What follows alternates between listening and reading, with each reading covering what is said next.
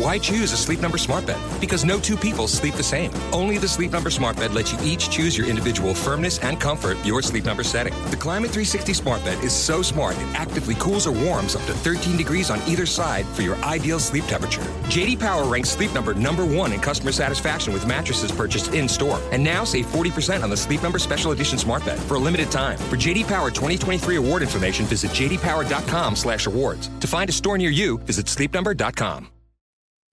On this episode, I talk candidly with Brianna from Conscious Mommy about how parents can build deeper trust and more meaningful connection with their children without anxiously over-controlling the parenting process. You know, might want to do exactly what was done in your own childhood without doing much thought about it.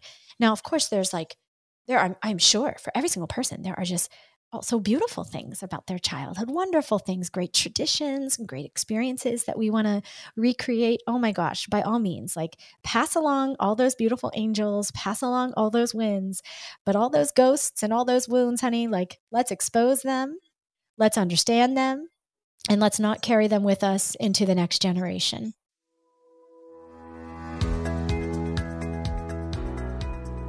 Hi, and welcome to the Parentologist Podcast. I am your host, Dr. Kim. The Parentologist Podcast is a show about everything parenting with a therapeutic twist.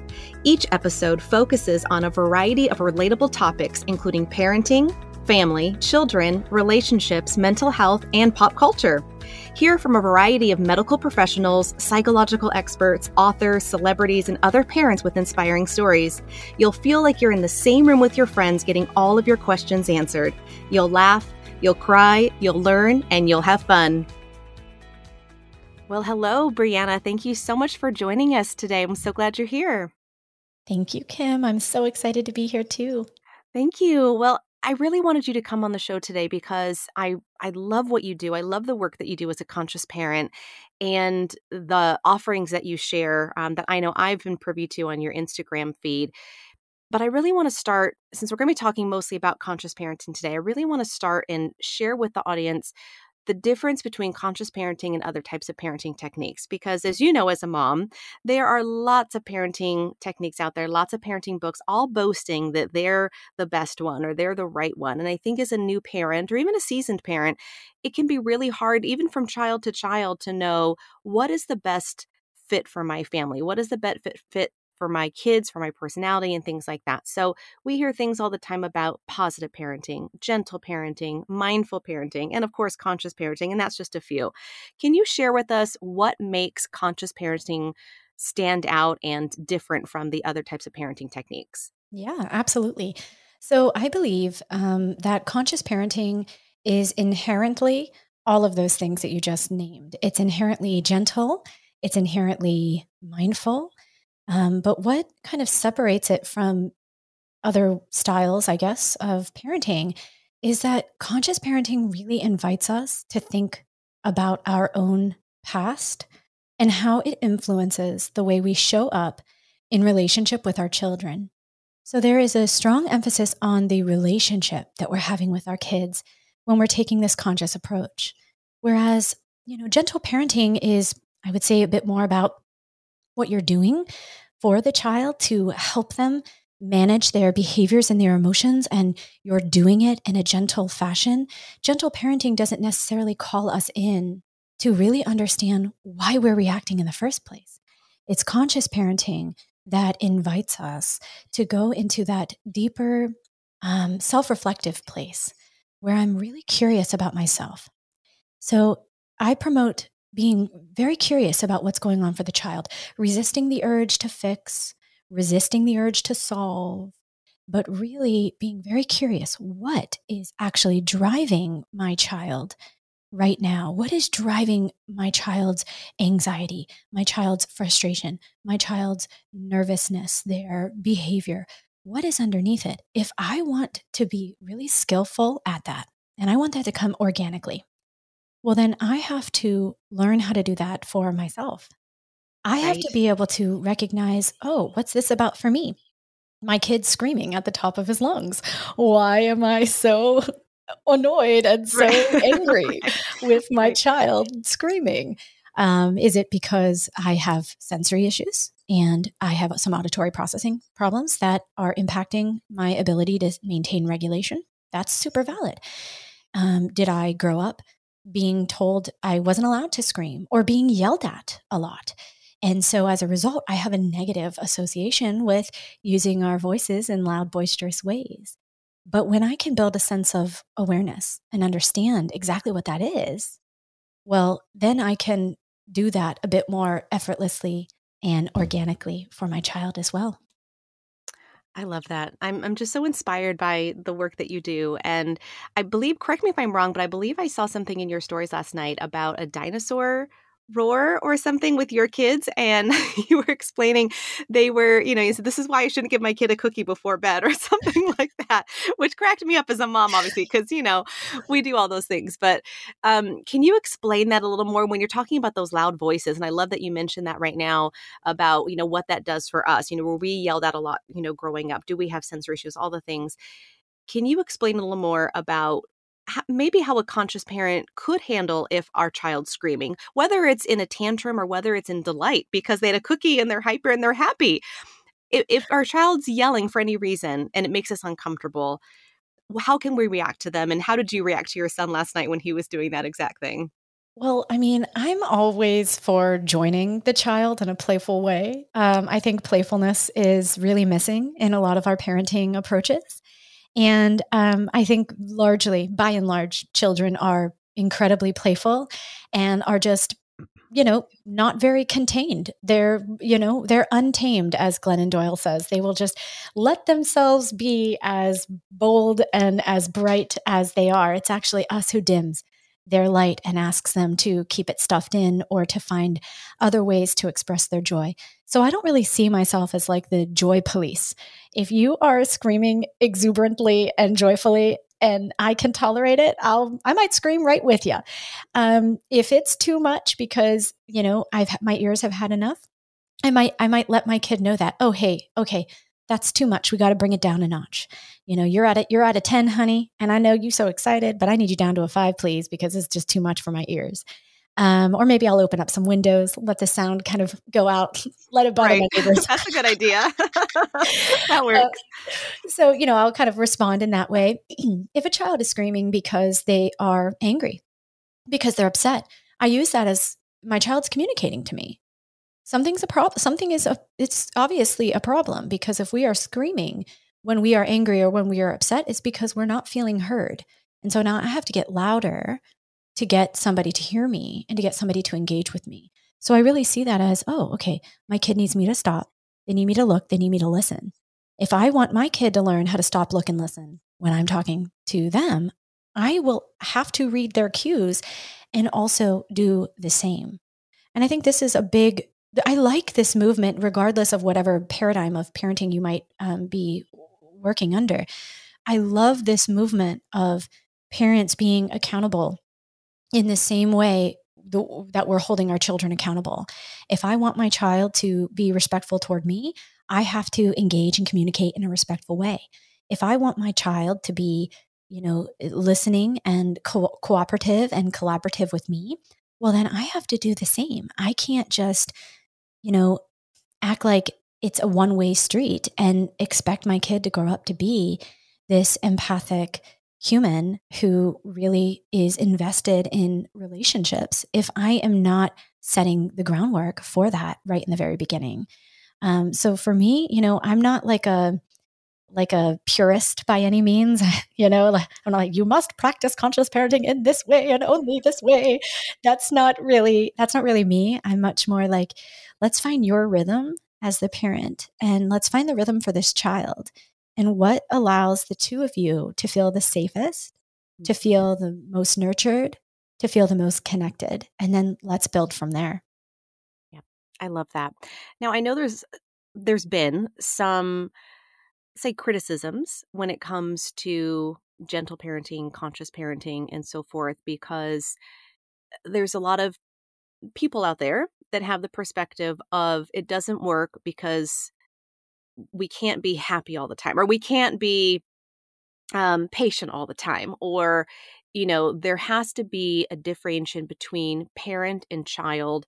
And I think a lot of people think that because of the way you mindfully parent, that things like consequences and punishments and I'm the adult, you're the child, we each have our place in this world, that doesn't fit in, and that it doesn't work because, it's all sunshine and rainbows all the time. I'll just say it like that because those are some of the things I hear from other parents, when I'm trying to say in my private practice, here, how about you try this instead? How about, give these offerings, as you're mentioning, of different things they can try instead of reacting the way that they typically do. And I get that type of feedback. So share with me a little bit about how children can still learn without consequences and punishments. And, are there limitations and limits in a conscious parenting style? Absolutely. There's going to be limitations and limits, but we're not going to look at it from a traditional parenting paradigm.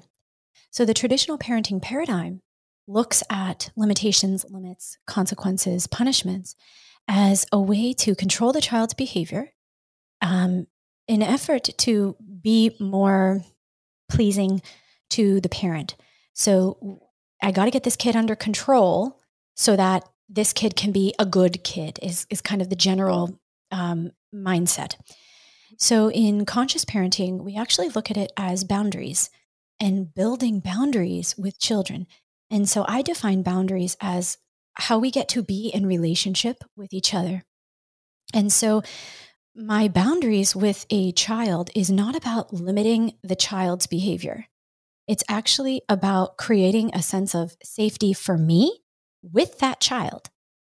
This is how I feel safe with you. So, for example, child comes and hits me because the kid is angry. I'm going to hold that child's hand and I'm going to have my boundary. My boundary is going to be really clear, but also really compassionate. I can't let you hit. Hitting is not okay, or I'm not okay with you hitting. And I would say that if a kid's hitting me, if a kid's hit another kid, it's going to be the same. I can't let you do that, honey. Show me another way. Show me your anger in another way. Show me your frustration in another way.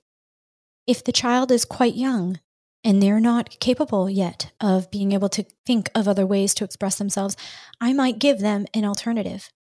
Now, many parents, as you so beautifully said, well, that you need to punish that kid so they learn not to do it again.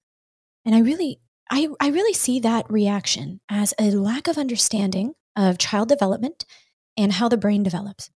Because punishment does not actually teach a child what to do. It might harm a child to not do something, but we must respect that the young child's brain cannot think of alternatives on their own. And they certainly cannot think of alternatives when they're in a state of stress.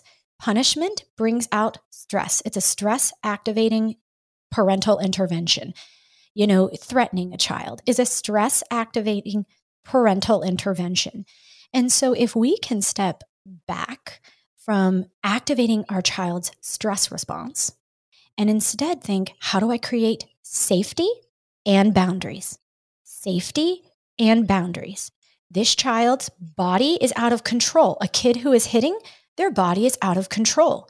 What does the child need? Well, they need to learn how to control their impulses. If I react impulsively, I am not being the model for this child to learn. But if I react in a controlled, boundaried manner, I can't let you hit. Here, you can scribble on this paper. That's a good way to show your anger. Or that's a safe way is probably what I would say. That's a safe way to show your anger. So I'm actually teaching a child how to express what's going on for them. Now, when we have these discussions with parents who are resistant, I always come with so much compassion for those parents because there is a deep sense of unnoticed or unresolved sadness and grief when we as adults come into contact with this kind of message that I didn't have to be hit. I didn't have to be scolded. I didn't have to be humiliated. I didn't have to be harmed physically, psychologically, emotionally in order to be as the good human that I am. And in fact, it was none of those things that made me a good human. I'm a good human despite those things. That is a lot to reckon with. So I always have so much compassion for parents when they are resistant, because I know it means they're still struggling to look at the way that their past has influenced how they are looking at their sweet, innocent child who really just needs their support. And they're kind of grappling with, so what does this mean for me now? Right. And I think about how a lot of parents react just automatically without thinking. Just this innate way to respond when their child does something, like you said, based on probably their own childhood and some other things that have been going on with them, themselves. And the other day we were at a store and my 5-year-old son was in line and he had grabbed something at the store, a toy that he wanted. And I told him, we're not buying that toy today. We're here for something else. So can you please put it back? He kept holding on to it. Typical. I'm sure a lot of parents can relate to that. My everyday life. Right. So I asked him again, I need you to put that back. I put it in a statement format and I was a little firmer this time and he didn't put it back. And I said, I need you to put that back now. And he said, or what? Was his response. And he's never said that before. He's actually a very good, compliant little guy. And, so he said, or what? And so I don't know if he picked that up from something at school. Maybe a kid said that to his teacher. I'm not sure where it came from. So the parents in front of me in line kind of snickered a little bit. And at first it kind of, embarrassed me because I thought, oh gosh, all these parents, they don't know who I am and what kind of parent I am. And my kid just said this to me. And so I'm standing there and I just pulled him away, which I think some parents may not have. I've seen parents at the store reprimand their child right in front of everybody, yelling at them, snatching the toy away, punishing them, threatening them, whatever the case is, because just they were embarrassed and that, invokes anger, right? So I got out of line and I took him to the side and I said, sounds like you're pretty upset about not getting your toy. Let's put it back for now. And I told him that what he said to me wasn't okay. And I said, let's put it back for now. And then let's pay for what we need to pay for. And let's go to the car and let's talk about it in private. And we ended up doing so. So that was how I responded. Would that be, a good way to respond to something like that? Because what I want to talk about next is how do we not threaten our kids to comply? Right. So I'm going to hear your answer to that, but we're going to take a quick break before we do. Hi, I'm Dr. Kim, the parentologist. As a wife, mom, therapist, and all-around juggler like most of you, I lead a hectic life, and sometimes that means indulging in foods on the go that my stomach doesn't always agree with. Thankfully, Pepto-Bismol provides me fast and effective relief for all kinds of upset stomachs. Having a little too many guilty pleasures at a family barbecue or birthday celebration may lead to indigestion or heartburn, so I always keep Pepto on hand to get fast relief when I need it the most. Pepto-Bismol, use as directed and keep out of reach of children.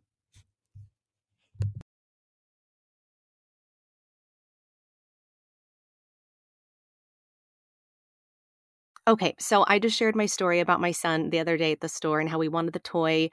I said no, he talked back, and I handled it the way I did without threatening him or punishing him. And I did it in private too, so I wouldn't embarrass him or, make the situation even more escalated. How do you feel from a conscious parenting perspective about how I did that, and how can we not threaten our kids to comply? Because I think that's just a go-to for a lot of us to get that compliance, get that respect. I'm the adult, I'm the parent. You need to respect me. You need to comply to, my behaviors or for better behavior. What are your thoughts about that? Well, first of all, I think you provided a really beautiful example where a threat was completely unnecessary.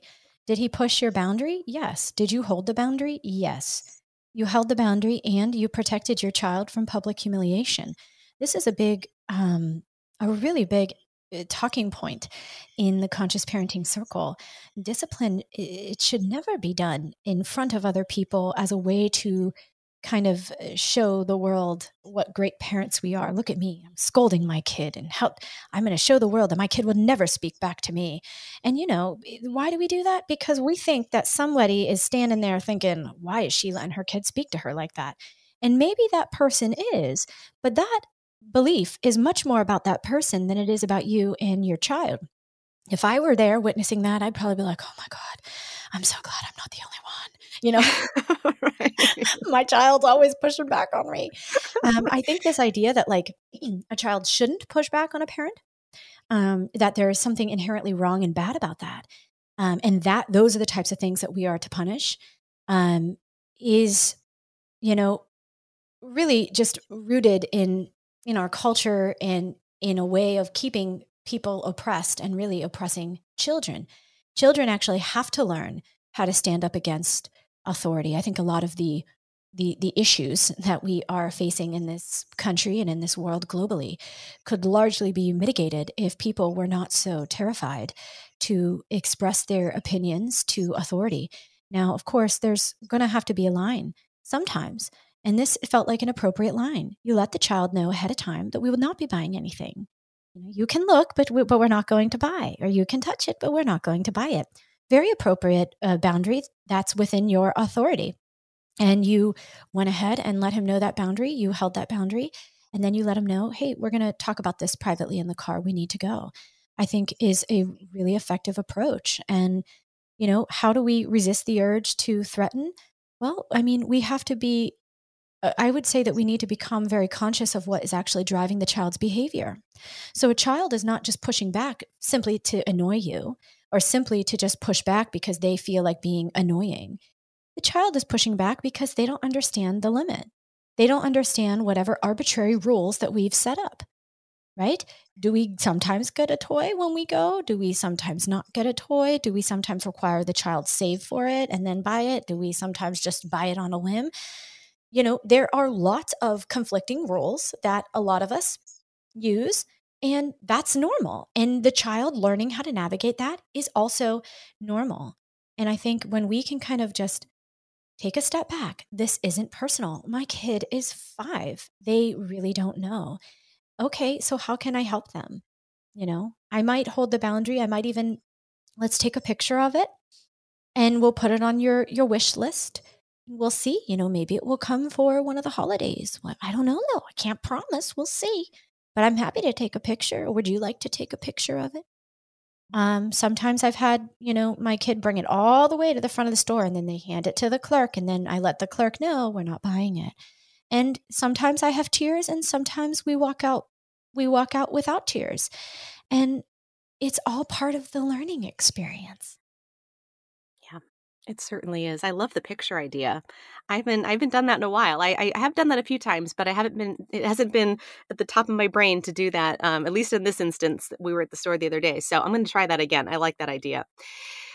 So tell me, how can we help other parents not go straight to threatening when their children are being non-compliant, when their children are misbehaving? Let's say they're not listening. You've asked them 5 times to put the iPad away, or you've asked them to clean their room or brush their teeth, or, some of the things that children push back on.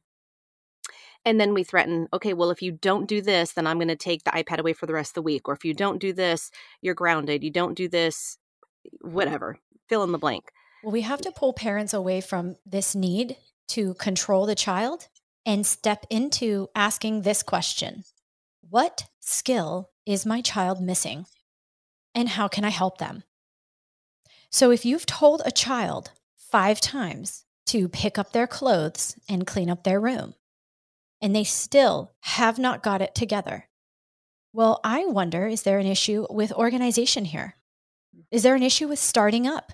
Some children just don't know how to initiate and start a task. They literally need a parent to give them incredibly specific directions to help them figure that out. Some children are like space cadets. They hear you, but then it's in one ear and out the other, and they're kind of off doing their other thing. So do I need to create a boundary where, honey, when I call your name, I need you to stop what you're doing, put your eyes on me, and show me that you're listening? Okay, now that I have your attention, here's what I need. I need you to please pick up your room. What did I ask you to do? So invite them, invite the child to reply what you said. Clean up my room. Great. And what's your first step? So now there's me kind of building the skills. What is your first step to cleaning up your room? If my child looks scattered, I need to tell them what the first step is. Honey, I see all of your dinosaurs are out of their box. We got to put them back. We're getting ready for bed. We want to have a nice clean room for bed. So then I'm going to provide explanation for why we're doing this. This is a thing that a lot of parents do not understand. We are constantly commanding and demanding and directing children at all times. They are like these little robots. And when a child doesn't stop what they are doing the exact moment that we call their name and attend to us, we flip out. And yet, when we do not stop what we are doing in an exact moment, when a child calls us, they are not allowed to flip out. They have to go to timeout. They have to learn to be patient. Again, we're going back to the earliest part of this conversation, this two-way street. It's so vital if we're really wanting to have conscious, mutually respectful relationships. So we're going to ask ourselves, what skill is missing? And how can I teach my child that skill? And then we're going to have really good boundaries and we're going to support the child through that process. That's basically how it goes. And then we resist the urge to threaten, knowing it does not work. It might work momentarily, but threatening will not teach any skills. Right. And when you were talking, it made me think of some of my teachings. And when parents will tell their kids, you just need to behave. Or when we go to the store today, or we go to church today, or whatever they're going, you need to behave. Right. Well, what does that even mean? Look like?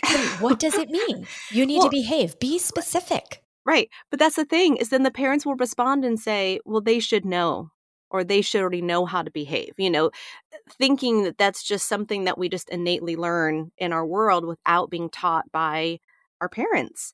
Of what that looks like. Behaving means using walking feet instead of running. Behaving means using our indoor voice or our waiting muscles, to be patient or whatever it is. But we need to teach our kids. And I feel like that step alone is missing in so much literature of, taking the time to teach our children ahead of time so they're set up for success before waiting for them to fail and then blaming them for it. Mm-hmm. Right? I'm sure you've seen that too. Yes, waiting for them to fail and then blaming them for it, as opposed to actively teaching. Well, it's because it's so much work to actively teach a child, because you're repeating the same thing over and over, and it's so exhausting. And a lot of parents think, well, I've already told them, like they already know. This is what I hear all the time. My child already knows. Okay, Brianna, like this is not an issue of they don't have the skill. And I'm like, yeah, if they could, they would. They obviously can't, because they keep failing your expectations. So you can either lower your expectations, or you can put in a little bit more legwork now to help nurture them up to the expectations that you have for them. But that's basically the two primary options. Otherwise, it's just power struggle city. And no home functions well when we are in constant battles with children. It's just not an enjoyable environment for anybody. I agree. Now, what do you suggest to parents that might be on different pages when it comes to parenting styles? Maybe one parent wants to discipline their child, punish them, threaten them, all the things. Mm-hmm. And the other parent is much more mindful and gentle and conscious. Where should parents start to try and get on the same page? Because that can be pretty conflictual, but for the children especially, and for the partners, Oh, absolutely. Well, especially when it's a big divide like that, when we're, there are issues that could have lifelong consequences. So like how we discipline a child can have lifelong consequences. How we speak to a child, do we use a nurturing tone? Are we constantly critical? I mean, these can have serious lifelong consequences that you and I see every single day in our office. We see depression, anxiety, trauma, and tons of stress responses just to try to survive, right? And so when there are potential consequences to the lifelong functioning of the child, I 100% recommend parents to get into into therapy together, into some co-parenting therapy. Particularly the parent who is maybe less aware of why they want to discipline. And I would define that as like, well, I was hit and I turned out fine. So I can't see any problem with it. Like it works. My parents yelled all the time. Are you kidding me? Like that wasn't an issue. It was just normal. So like when we're kind of not super open to the complexity and the nuances around what it was actually like for us as children to have those experiences, those are definitely folks that I would strongly recommend get into some therapy as soon as possible, ideally before even having children. But if that's not the case, because many of us don't come into an understanding of what parenting is really about until we got that baby in our arms, then get yourself into therapy as soon as you realize that you might want to do exactly what was done in your own childhood without doing much thought about it. Now, of course, I'm sure for every single person, there are just also beautiful things about their childhood, wonderful things, great traditions, great experiences that we want to recreate. Oh my gosh, by all means, like pass along all those beautiful angels, pass along all those wins, but all those ghosts and all those wounds, honey, like let's expose them, let's understand them, and let's not carry them with us into the next generation.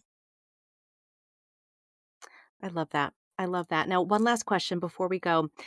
I want to talk to you about something that I know you shared in your stories last night with your children. And the older sibling was jumping off a chair, and your younger sibling wanted to be like his big brother and jump off the same chair. Right. And you were teaching him how to listen to his body to make sure he was making a safe choice, that he was able to jump off the chair safely, just like his brother did. Will you go into that a little bit more? Because there's so much value to that, because especially when we were talking about boundaries, from the beginning of this conversation. And I think some parents are not conscious to look at their child's actions in order to teach them to listen to their bodies. And so a lot of times kids will do things and maybe they're not listening and they end up getting hurt. But then on the flip side, you have maybe a more anxious parent who's terrified their child is going to get hurt. And so they're constantly stopping them from even experimenting with their body and knowing what they're ready for and saying, don't do that, because if you fall, then you're going to get hurt. And then it almost invokes fear in a child. So where's that middle ground, and how do you teach kids to listen to their bodies? Yes. So I teach a lot of body confidence to children, and I teach parents how to teach their very young children in particular body confidence. And so what I tend to see more of is parents who hover and prevent their children, or they get very anxious. So like if I were in a session, let's say, and my son is 22 months and a parent's 22-month-old climbed up on that chair, that parent would either stand there and say, jump to me, honey, which would create a false sense of body confidence, because the child starts to learn to expect that there will always be somebody there to catch them, which could cause serious injury and harm. And then the other side of what the majority of parents that I see is they rush. Oh my gosh, no, that is not okay. You cannot climb there. Come down. And they physically take the child right off. So in Reggio Emilia, what the educational philosophy talks about is if a child can get up, then a child can get down. So we never do anything physically for the child. So I've never put my children at the top of a slide and held their hands down. I've never instructed them to sit or to lay. I've just simply said, if you can get to the top of the slide, you can figure out how to get down. Both of my children would find their way to the top of the slide, look over the edge, and then they would go down the ladder. They took both of them quite some time to figure out how to go down. One child decided he was going to go down flat on his belly, and he did that for many years. The other child, my youngest, is a little bit more of a daredevil. He was like, I'm going to sit straight up and fall backward because I don't know what I'm doing. But it was a slide that was safe for his body, and it was okay. It wasn't like a slide that was so huge that I was scared that he could actually topple off. So again, it's also choosing environments that are appropriate for your child to thrive. Now, in this case, it was very clear. He was pointing. He was saying, grunting. And he was saying, what I interpreted that was, come here and like pick me up and let me fly off or let me jump into your arms. And I set the boundary and I said, oh, I'm going to keep my body right here, honey. And essentially what I'm letting him know is you get to listen to your body. Does your body feel safe to jump? I can see that you really want to jump like your brother. Does your body feel safe to do that? And as he protested a little bit and kind of, he kept saying, he then brought himself down and climbed off that chair. He climbed up all on his own and he climbed down all on his own. This is very appropriate movement for a child of this age. 22-month-olds are learning how to jump. He just learned to get a little bit of flight with both feet on the ground. He is in no way ready to jump off of a chair or jump off of a couch. He's not there yet, but he is showing me, because I spend a lot of time observing him, he's showing me this is what I want to do. And I am letting him know, listen to your body. Does your body feel safe to do it? When my son was learning to climb trees, my oldest son, it was the same thing. He wanted to be put up into the tree. I said, I can't do that, honey. When your body feels strong enough and ready, it will learn how to be in the tree. And he figured it out, one foot after the other. Child has never fallen out of a tree. He watches meticulously his foot toward the edge. And you can see, like, he almost like flirts with it. Like he can feel with his feet. It's almost like his mind is in his toes when he's climbing the tree. And that's what I teach the toddlers in my toddler class. If they're kind of teetering on the edge of a small little structure that I have, these little foam structures that I have for the children. If one's kind of teetering on the edge, the mom will almost rush in and grab them off. And I say, oh, Mom, hold it for me just for a second. You just sit back. You take a little breath. We're going to shadow. We don't want him to fall and hurt himself. We're going to shadow. So I'm going to be within arm's reach. But let's see if he can figure out how to get down on his own. And the child, they always do the same thing. They always call out. They want to be rescued because they become used to us rescuing them. But when I say, I want you to listen to your body and do what makes your body feel safe, you got up, which means you can get down. You see the child figure out. They watch where their knee is going. They watch where their toe is going. They climb down, and then it is the most elated joy you have ever seen. They are so immensely proud of them. And I always remind parents, when you allow your child to have this body confidence, their pride in their body skills is about them, not you. It is not about you giving them this. It is about them internalizing it. Imagine if all the confidences that we have, our body confidence, our social confidence, our emotional confidence, our cognitive confidence, if all of these confidences could be internalized in this way, where it is about me experiencing just the joy of my own growth, my own evolving, my own development. How beautiful is that? That is a gift that we as conscious parents get to give to our kids. So beautifully said. So beautifully said. You have a session coming up called Becoming a Conscious Parent You Never Had. Will you explain more and tell us how people can sign up for that? Absolutely. So that's my 8-week cohort program that I do twice a year. And it's a really wonderful experience if you are wanting more support in actually doing the unlearning work that is required of us as conscious parents. So if you have heard about inner child work and you're wanting to do a little bit more, this is the space to do it. I also teach you, important skills like self-observation, how to be curious of the child. I introduce and teach extensively my needs-based framework so we can understand what is it that I'm needing in any given moment, so I can better understand what it is my child might be needing in any given moment. We learn how to master our ability to communicate in a compassionate way. We have multiple sections on boundaries. And what I love about the cohort is there's a live group coaching aspect. So people come on and gain community and support each other and really learn through each other. So everything, all of my offerings can be found at learning.consciousmommy.com. Okay, wonderful. And we can find you on Instagram as well. I know I follow you and I love all of the advice and tips you give on there as well. So hopefully people will follow you there as well. Thank you, Brianna, so much for your time and your wisdom and just all of the wonderful things that you shared today. And I hope it helps so many parents out there. Thanks so much, Kim. Thank you for joining me today. I cannot wait for you to listen to more episodes. If you are a new listener, I recommend starting at my Best of Year 1 episode first. Then make sure to subscribe so you don't miss a thing. And when you love an episode, please leave a review. And if you want to stay connected between episodes, please visit me on social media at The Parentologist and on my blog at theparentologist.com. This podcast is not intended to be a replacement for therapy. If you or someone you know is in crisis, please call 911.